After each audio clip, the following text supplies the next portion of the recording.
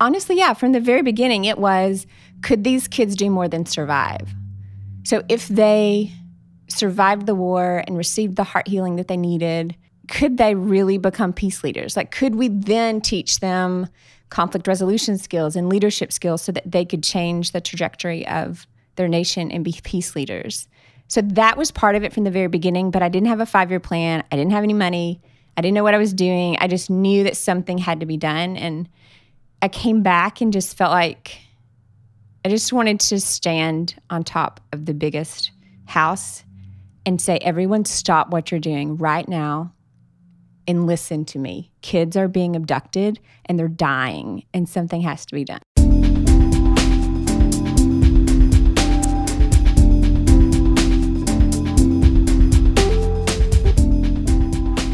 Hello, everyone. I am Harris III, and we are back. Thank you so much for sticking through the summer with us as we took a break from our normal programming. I hope you guys enjoyed the talks from Story 2016 we've been posting over the last couple of months.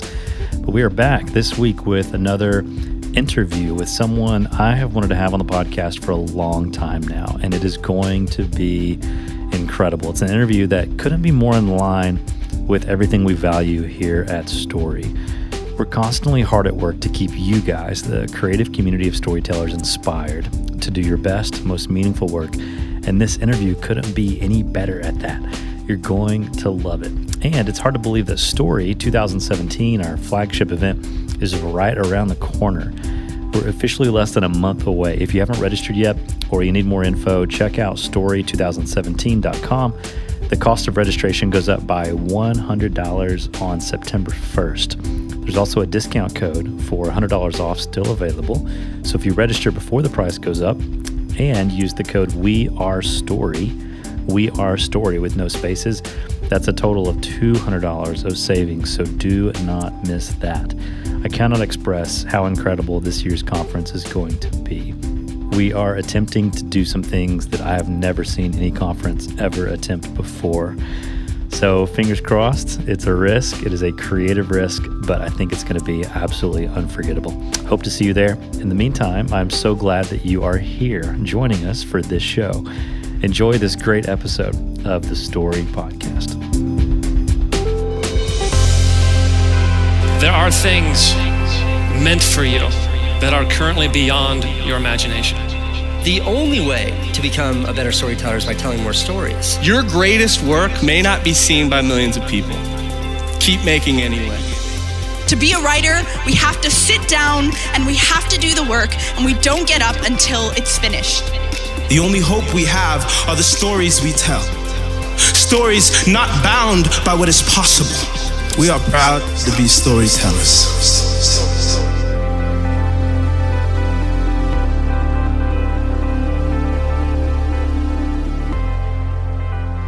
This week, Kellen Robison and I sat down with Bethany Haley Williams.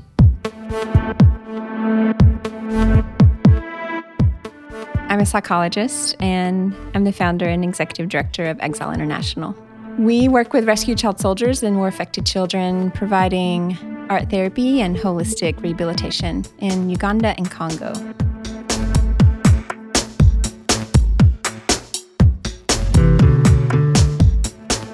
Bethany is one of the most amazing people I've ever met, for real. With a PhD in counseling psychology and master's in license in clinical social work, she is a leader in the field of war-affected child rehabilitation. In addition to her work through Exile International, the organization she founded, she also works with organizations like the United Nations. She is an activist committed to amplifying the voices and stories of war-affected youth. With 20 years of experience working with emotionally wounded and grieving children, her passion rises from finding beauty in brokenness, beginning with her own. In her book, The Color of Grace, she tells the story of how her own recovery from trauma opened the door to travel into war zones, learning from young hearts most wounded by war. But how did she recover from trauma specifically? And how is she helping others do the same? How did it all begin? And what can we learn from her as artists and storytellers? Quite a bit. Let's jump in.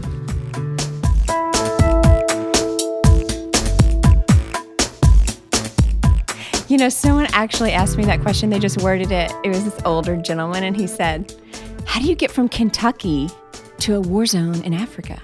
And I said, "Well, you fly. You fly on an airplane. That's how you get there."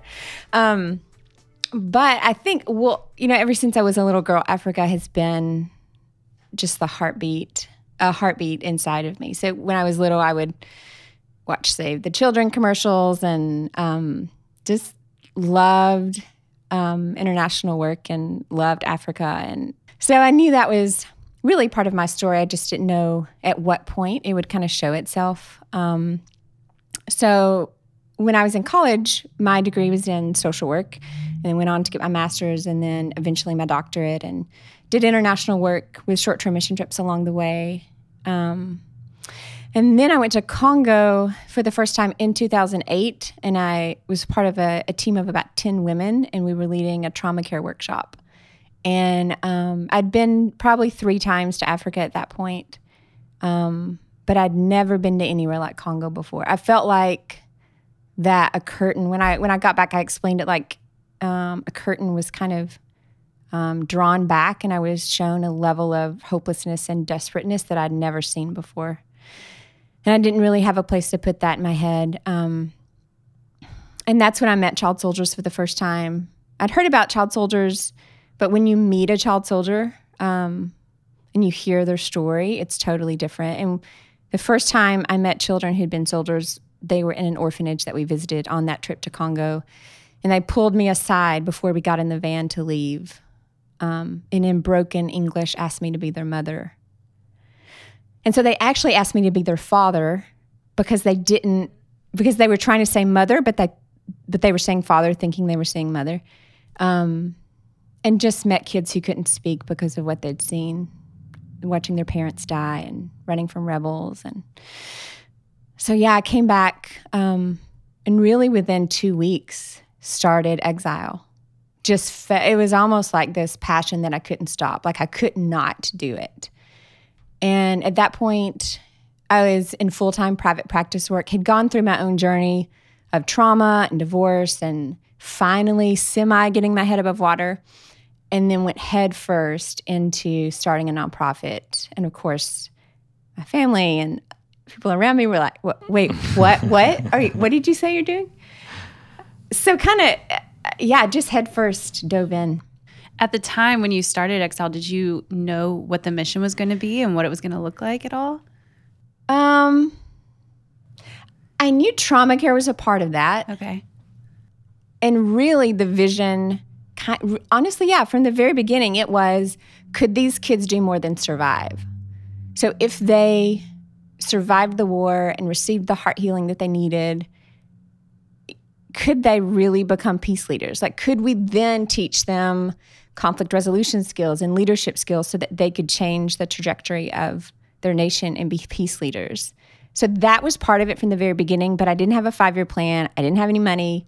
I didn't know what I was doing. I just knew that something had to be done. And I came back and just felt like I just wanted to stand on top of the biggest house and say, everyone stop what you're doing right now and listen to me. Kids are being abducted and they're dying, and something has to be done. And I think part of that was a lot for some people. They were like, whoa, I just want to watch the Titans, And I was like, okay, that's great, but this is really what's going on and we need to do something about it. So it wasn't really a plan. It was just like, what do I do? We have to do something. And doing nothing wasn't an option. So something had to be done.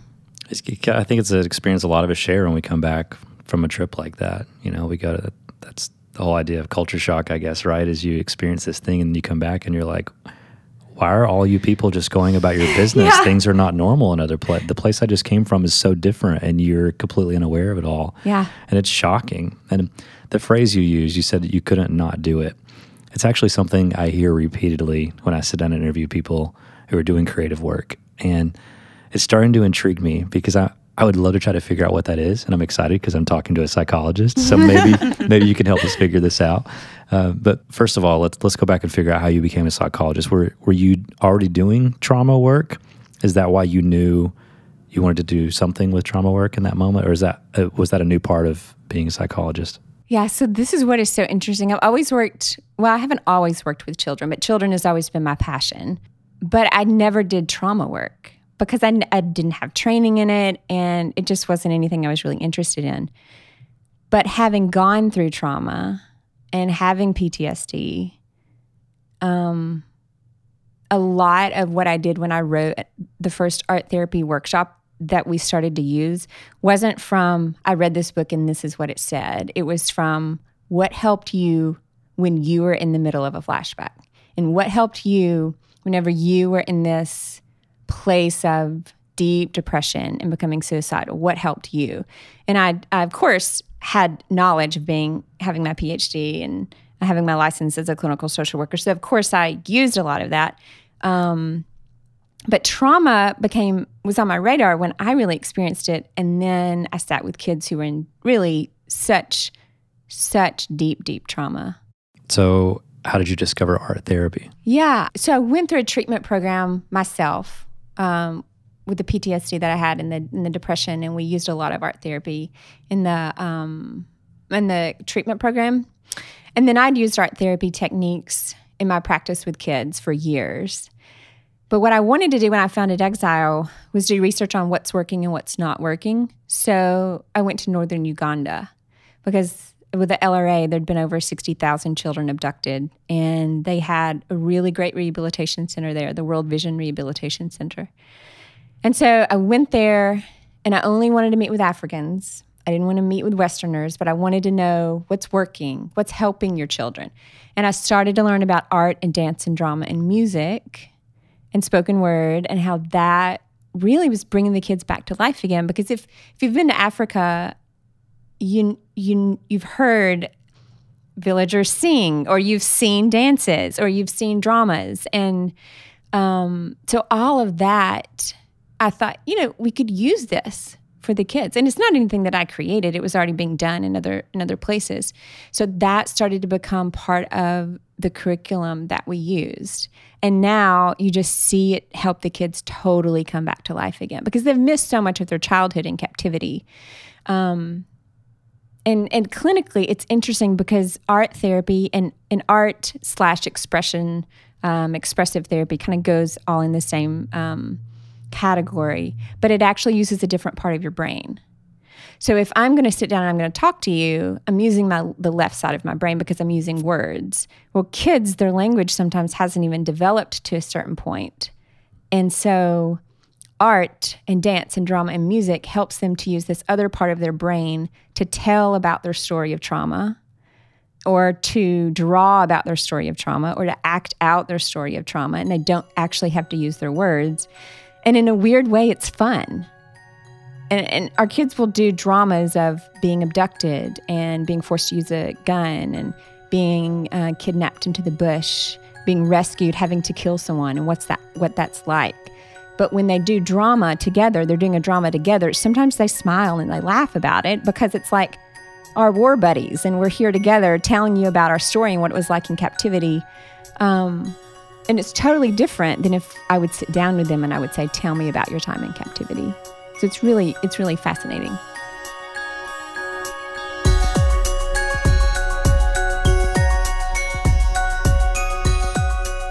I don't know about you, but listening to Bethany talk about how art therapy is impacting the lives of child soldiers and helping with their rehabilitation is totally mind-blowing. It just sounds so freaking cool. And this is what I love about art. I love that art plays such a significant role in the world. I love that it makes people think about things that matter. I love that it helps people feel things that they need to feel. But how cool is it that art is quite literally changing the stories of kids who had no hope? I mean, at this point, early on in our interview, my head was already spinning with ideas. I have so many more questions for Bethany and her work through Exile and all the perspective that she has gained while doing that work. But first, I had to learn more about this process of healing through art therapy. So one of the techniques we use, it's called the handkerchief technique, but we use 2 handkerchiefs and we give the kids one to draw their heartaches and one to draw their hopes and their dreams, because we never want to leave them in their heartache. And we use handkerchiefs because handkerchiefs capture our tears, and we want them to know that their tears are precious. And So they draw, their heartache drawings, of course, you can imagine. They're dead bodies and guns and burning huts and blood, a lot of blood. And so being able to draw that, it's trapped in their head.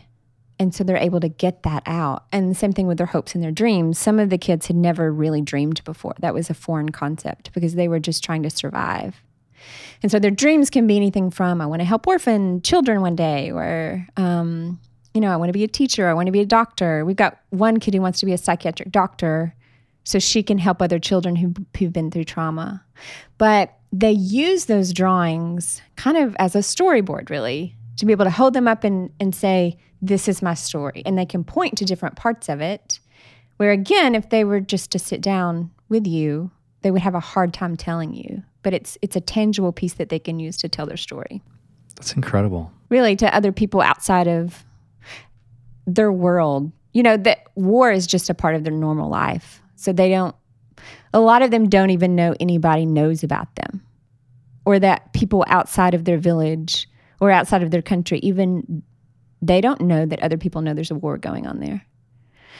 So they need to hear that they're important and their story is important, and that they are not what they have done and they are not what they were forced to do, that there's something beyond their pain. Have the kids that you've worked with, have they ever created in this way before? Has anyone ever put something in their hand and said, draw a picture? Maybe some of them, if they've gone through school, perhaps. We have had kids that have never drawn before. So I've been to remote villages where I would have to kind of teach them how. And Matthew, I love this. Matthew, my husband, we run the organization together. He's a trauma counselor. But we were working at the UN one time, and there were some recently rescued older boys. And so we were doing an art therapy project with them. And one of the boys who was older, he said, I don't know how to draw. I've never drawn. I have no idea how to do this. And so Matthew asked him to draw a square, kind of showed him how to do it, and then showed him how to draw a triangle, and then asked him to put the triangle on top of the square. And he said, what does that look like? And the boy said, that's my hut. Wow. Isn't that amazing? Mm-hmm. So yeah, some of them have never drawn before. And colors, just to have enough colors where you can draw all the colors that you're thinking of in your head is rare. That's amazing. Can you tell us a story of how you've seen art therapy transform a child's life and perspective? We did a project with Jeremy Cowart called the Poser Project, and Jeremy went over with us, and the kids drew their story on the handkerchiefs, and then he took this Wacom screen, and then they redrew the story on the Wacom screen. So it captured their drawing live, basically. And I remember Dillis, we were working with Dillis, and she was drawing. So her story basically is she was kidnapped by the LRA with her family, and she was forced to watch as they killed her parents. And then her baby sister was crying, and so the LRA threw her baby sister against a tree to kill her to make her stop crying. And so she was drawing. She was with Jeremy, and they were drawing, and so she drew her parents, and she drew like the hut on fire, and then we were done. And then we said, is there anything else you want to draw? And she stopped, and she said, yeah, there's one more thing I want to draw. And so she drew her baby sister being killed beside the tree, which she did that because that was in her head and she needed to get it out. And had she not had the opportunity to draw, then she may not have spoken that out loud, which is so important for them to be able to speak their pain out loud. Because if they don't, then it's just trapped inside of their head and their heart. What does the fact that art therapy is so powerful say about the role of stories and how it has the ability to change our story? Yeah, that's a great question. Part of it is getting it out of your heart. Because a lot of times, so I look at trauma as it's memories frozen in time, or it's your story kind of frozen inside of you. And being able to draw that is this medium where it releases that pain in a different way. We spoke last week at a conference, and we actually had the participants or those in the audience draw part of their story, not knowing, what they had experienced. And there was a lady that came up afterwards, and she was just weeping because something had triggered. And so we talked about it, and what she kept saying was, I knew that was really painful, but I had never seen it before. Wow. And so when she drew for her, when she was a child, she was in foster care, all of these different homes, and pain that had happened kind of in different homes. And when she saw all of that on paper, something triggered in her that just released so much pain because it's visual. And it's kind of similar when the children orphaned by war and the rescue child soldiers that we work with, whenever they write poetry or they write their songs about being in captivity or being rescued or being able to go to school again or just, their life being saved. When they do that or they act it out in a drama, it's this creative way that they can release their pain. And it's safe, it's a safer way, especially for a child to express their pain and their trauma than it would be if they just sat down with an adult and had to kind of tell them what had happened. Would you say that art therapy is as effective for adults as it is for children? Yeah, I think so. I think it's more natural for a child. Why?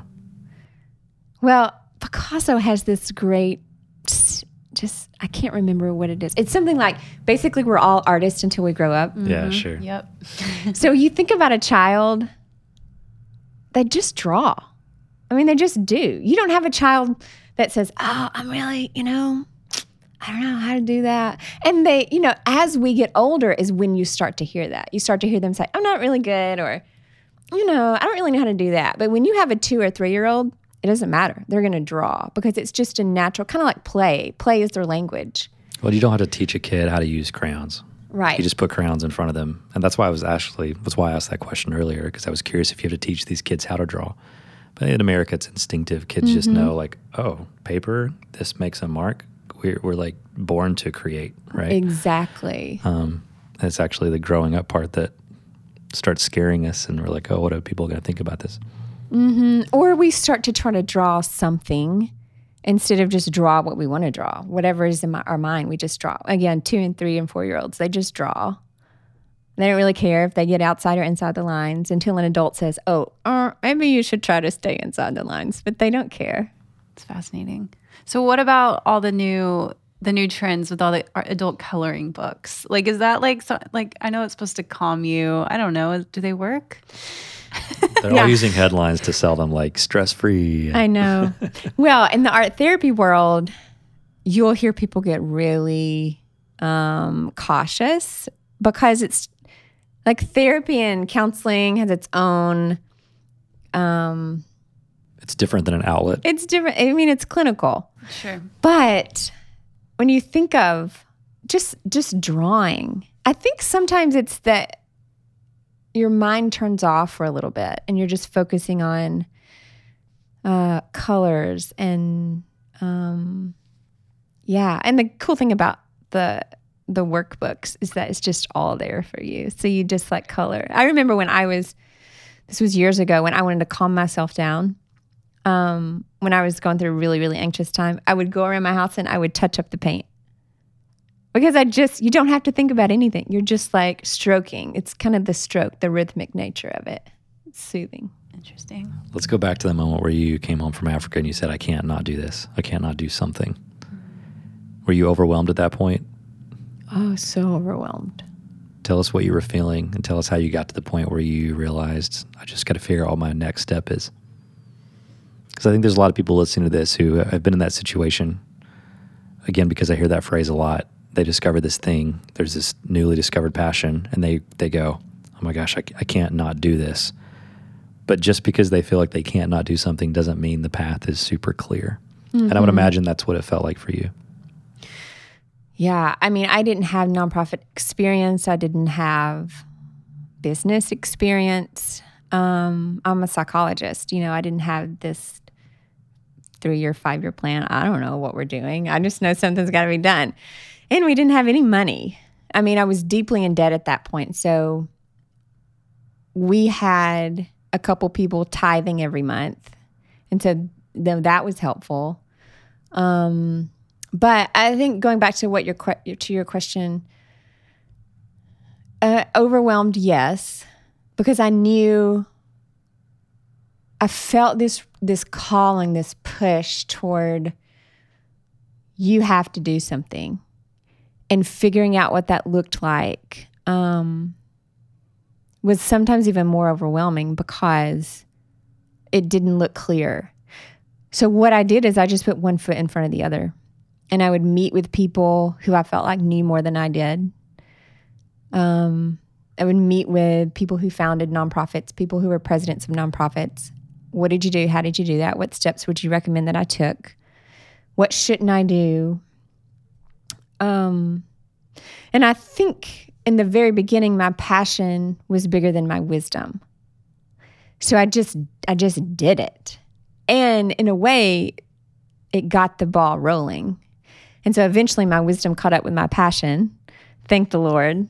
And I will say in those beginning years, I remember my mentality was children are dying. We have to be done. Something has to be done. So you need to get on board or get out of my way. And my parents will even say now, like in the beginning, they weren't fans at all. Like, I'm going into war zones. I'm supposed to be having my private practice as a psychologist. And all of a sudden I want to go into war zones. So they did not support, they didn't support this crazy girl doing this crazy thing. But they say now they realize that they had to get on board or get out of my way. That's what their words are. And so they got on board. So now you'll see them running exile tables, and they sponsor kids, and my dad talks to everybody about, do you know about this? Do you know what a child soldier is? You need to know about this. And he'll sit them down and he'll tell them about it, about the war. And but in the beginning, it was kind of like I was a bulldozer. And I realized that if you want people to really see the vision, you need to value them.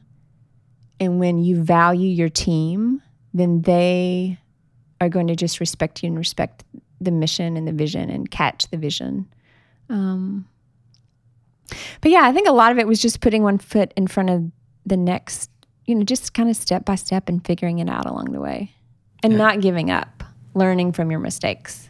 Yeah, I think from the outside looking in, a lot of people look at people like you and be like, oh, she's the founder of this amazing creative nonprofit, and they see all the amazing work that you're doing, and they hear the story of how it all began. It's like, oh, wow, so she just took a trip and saw this need and was like, just started up her little organization, and next thing you know, she's changing the world.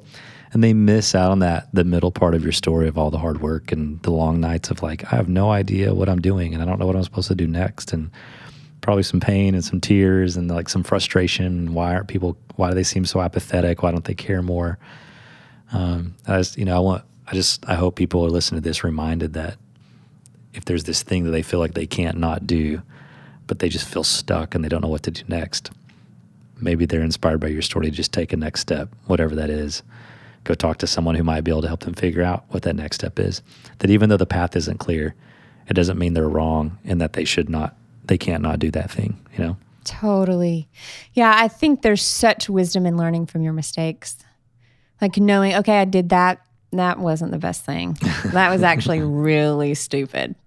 And so you learn, and so you don't do it that way the next time. And really, really listening, especially like for us, all of the programs on the ground in Uganda or in Congo are run by local leaders.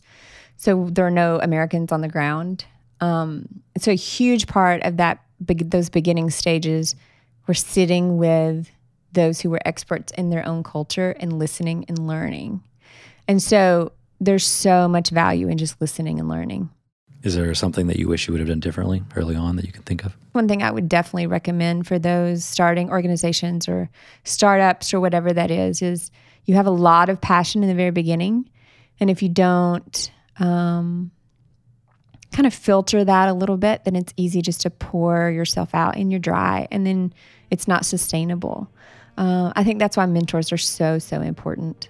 And counseling, of course, I'm a big, I'm going to tell people to go to counseling just because I think it's so important. Even for Matthew and I, we're really dedicated to that just so that we can lead from a place of wholeness rather than a place of burnout and brokenness, because then the kids will end up suffering overseas.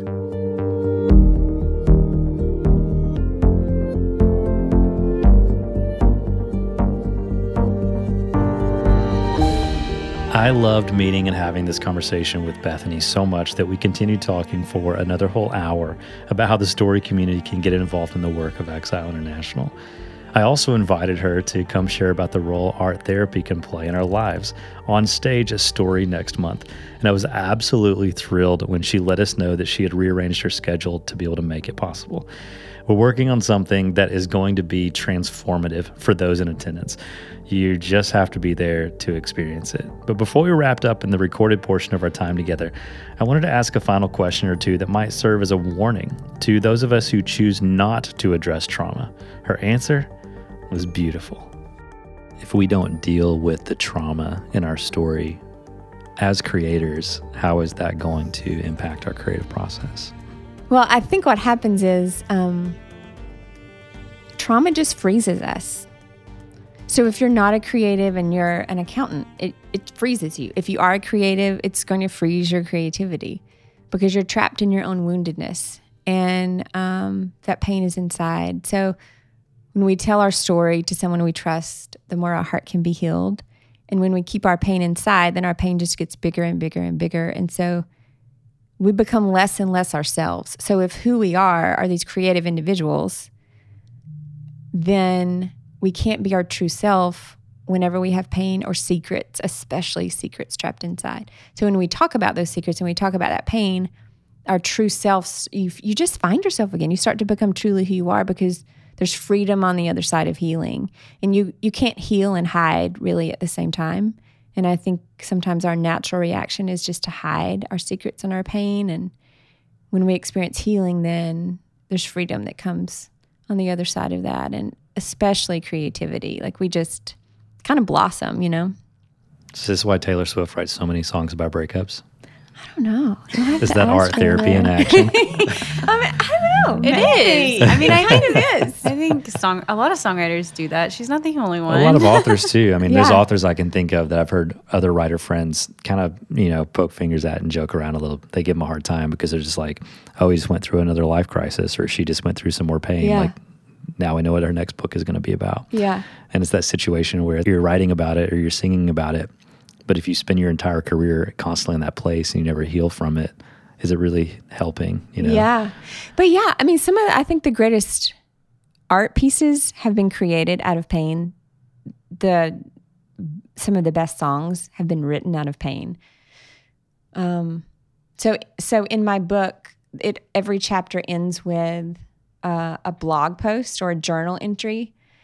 And all of those, it was my creative writing of processing the pain that I was experiencing the first maybe 3 to 4 to 5 years.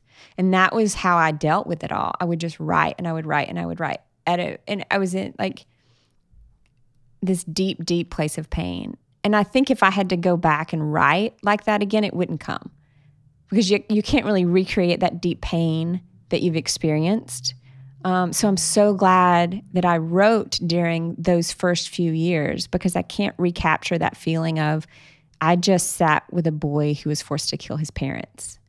I'll never be able to experience that first again. So all of that came out of the pain that I was experiencing. I think you're proof of the gift that art is to the world and why art is so powerful. Because when you ask a child who is reliving this trauma to create a piece of art, his creative process of making that piece of art is a gift to himself or herself because of the role that process is playing in their healing. But it's also a gift to the world because we get to look at the art they created and understand the power that it had. And it means and says something to us too about our story and maybe the role that we play in that kid's story. And it reminds me of just creators in general. When we make art from a deep place, a personal place, of a meaningful place, that art is for both us and the audience that we're hoping to reach with it. And it plays a role in both of those people's stories, ours and theirs. So I love what you're doing. I think it's incredible. And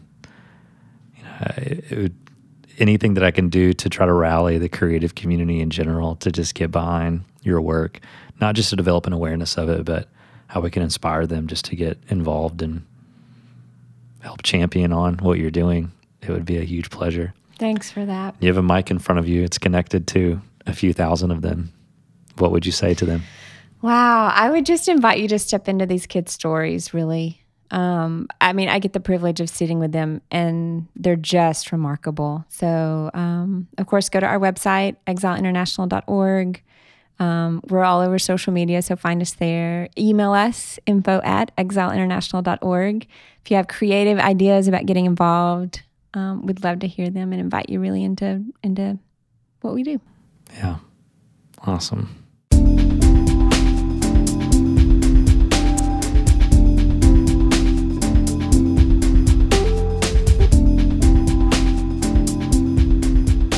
As always, thank you so much for tuning in to the Story Podcast. Don't miss Bethany and a whole list of other incredible presenters on stage at Story 2017. Again, you can go to story2017.com to learn more. If you come, you're going to be learning from an amazing list of people from incredible creative companies. We have speakers coming in this year who have worked or is currently doing work for companies like Pixar, Disney Imagineering, Cirque du Soleil, Marvel, Pinterest, a ton of incredible freelance artists. It really is an amazing lineup. And don't forget, ticket prices go up by $100 on September 1st. And you can also register with the discount code WeAreStory. Again, that's no spaces, WeAreStory, for an additional $100 off. That code also expires on September 1st. I cannot wait to see you guys there. Until then, keep telling stories. They're magical. They help others reimagine what could be. The world needs them. Thank you for listening.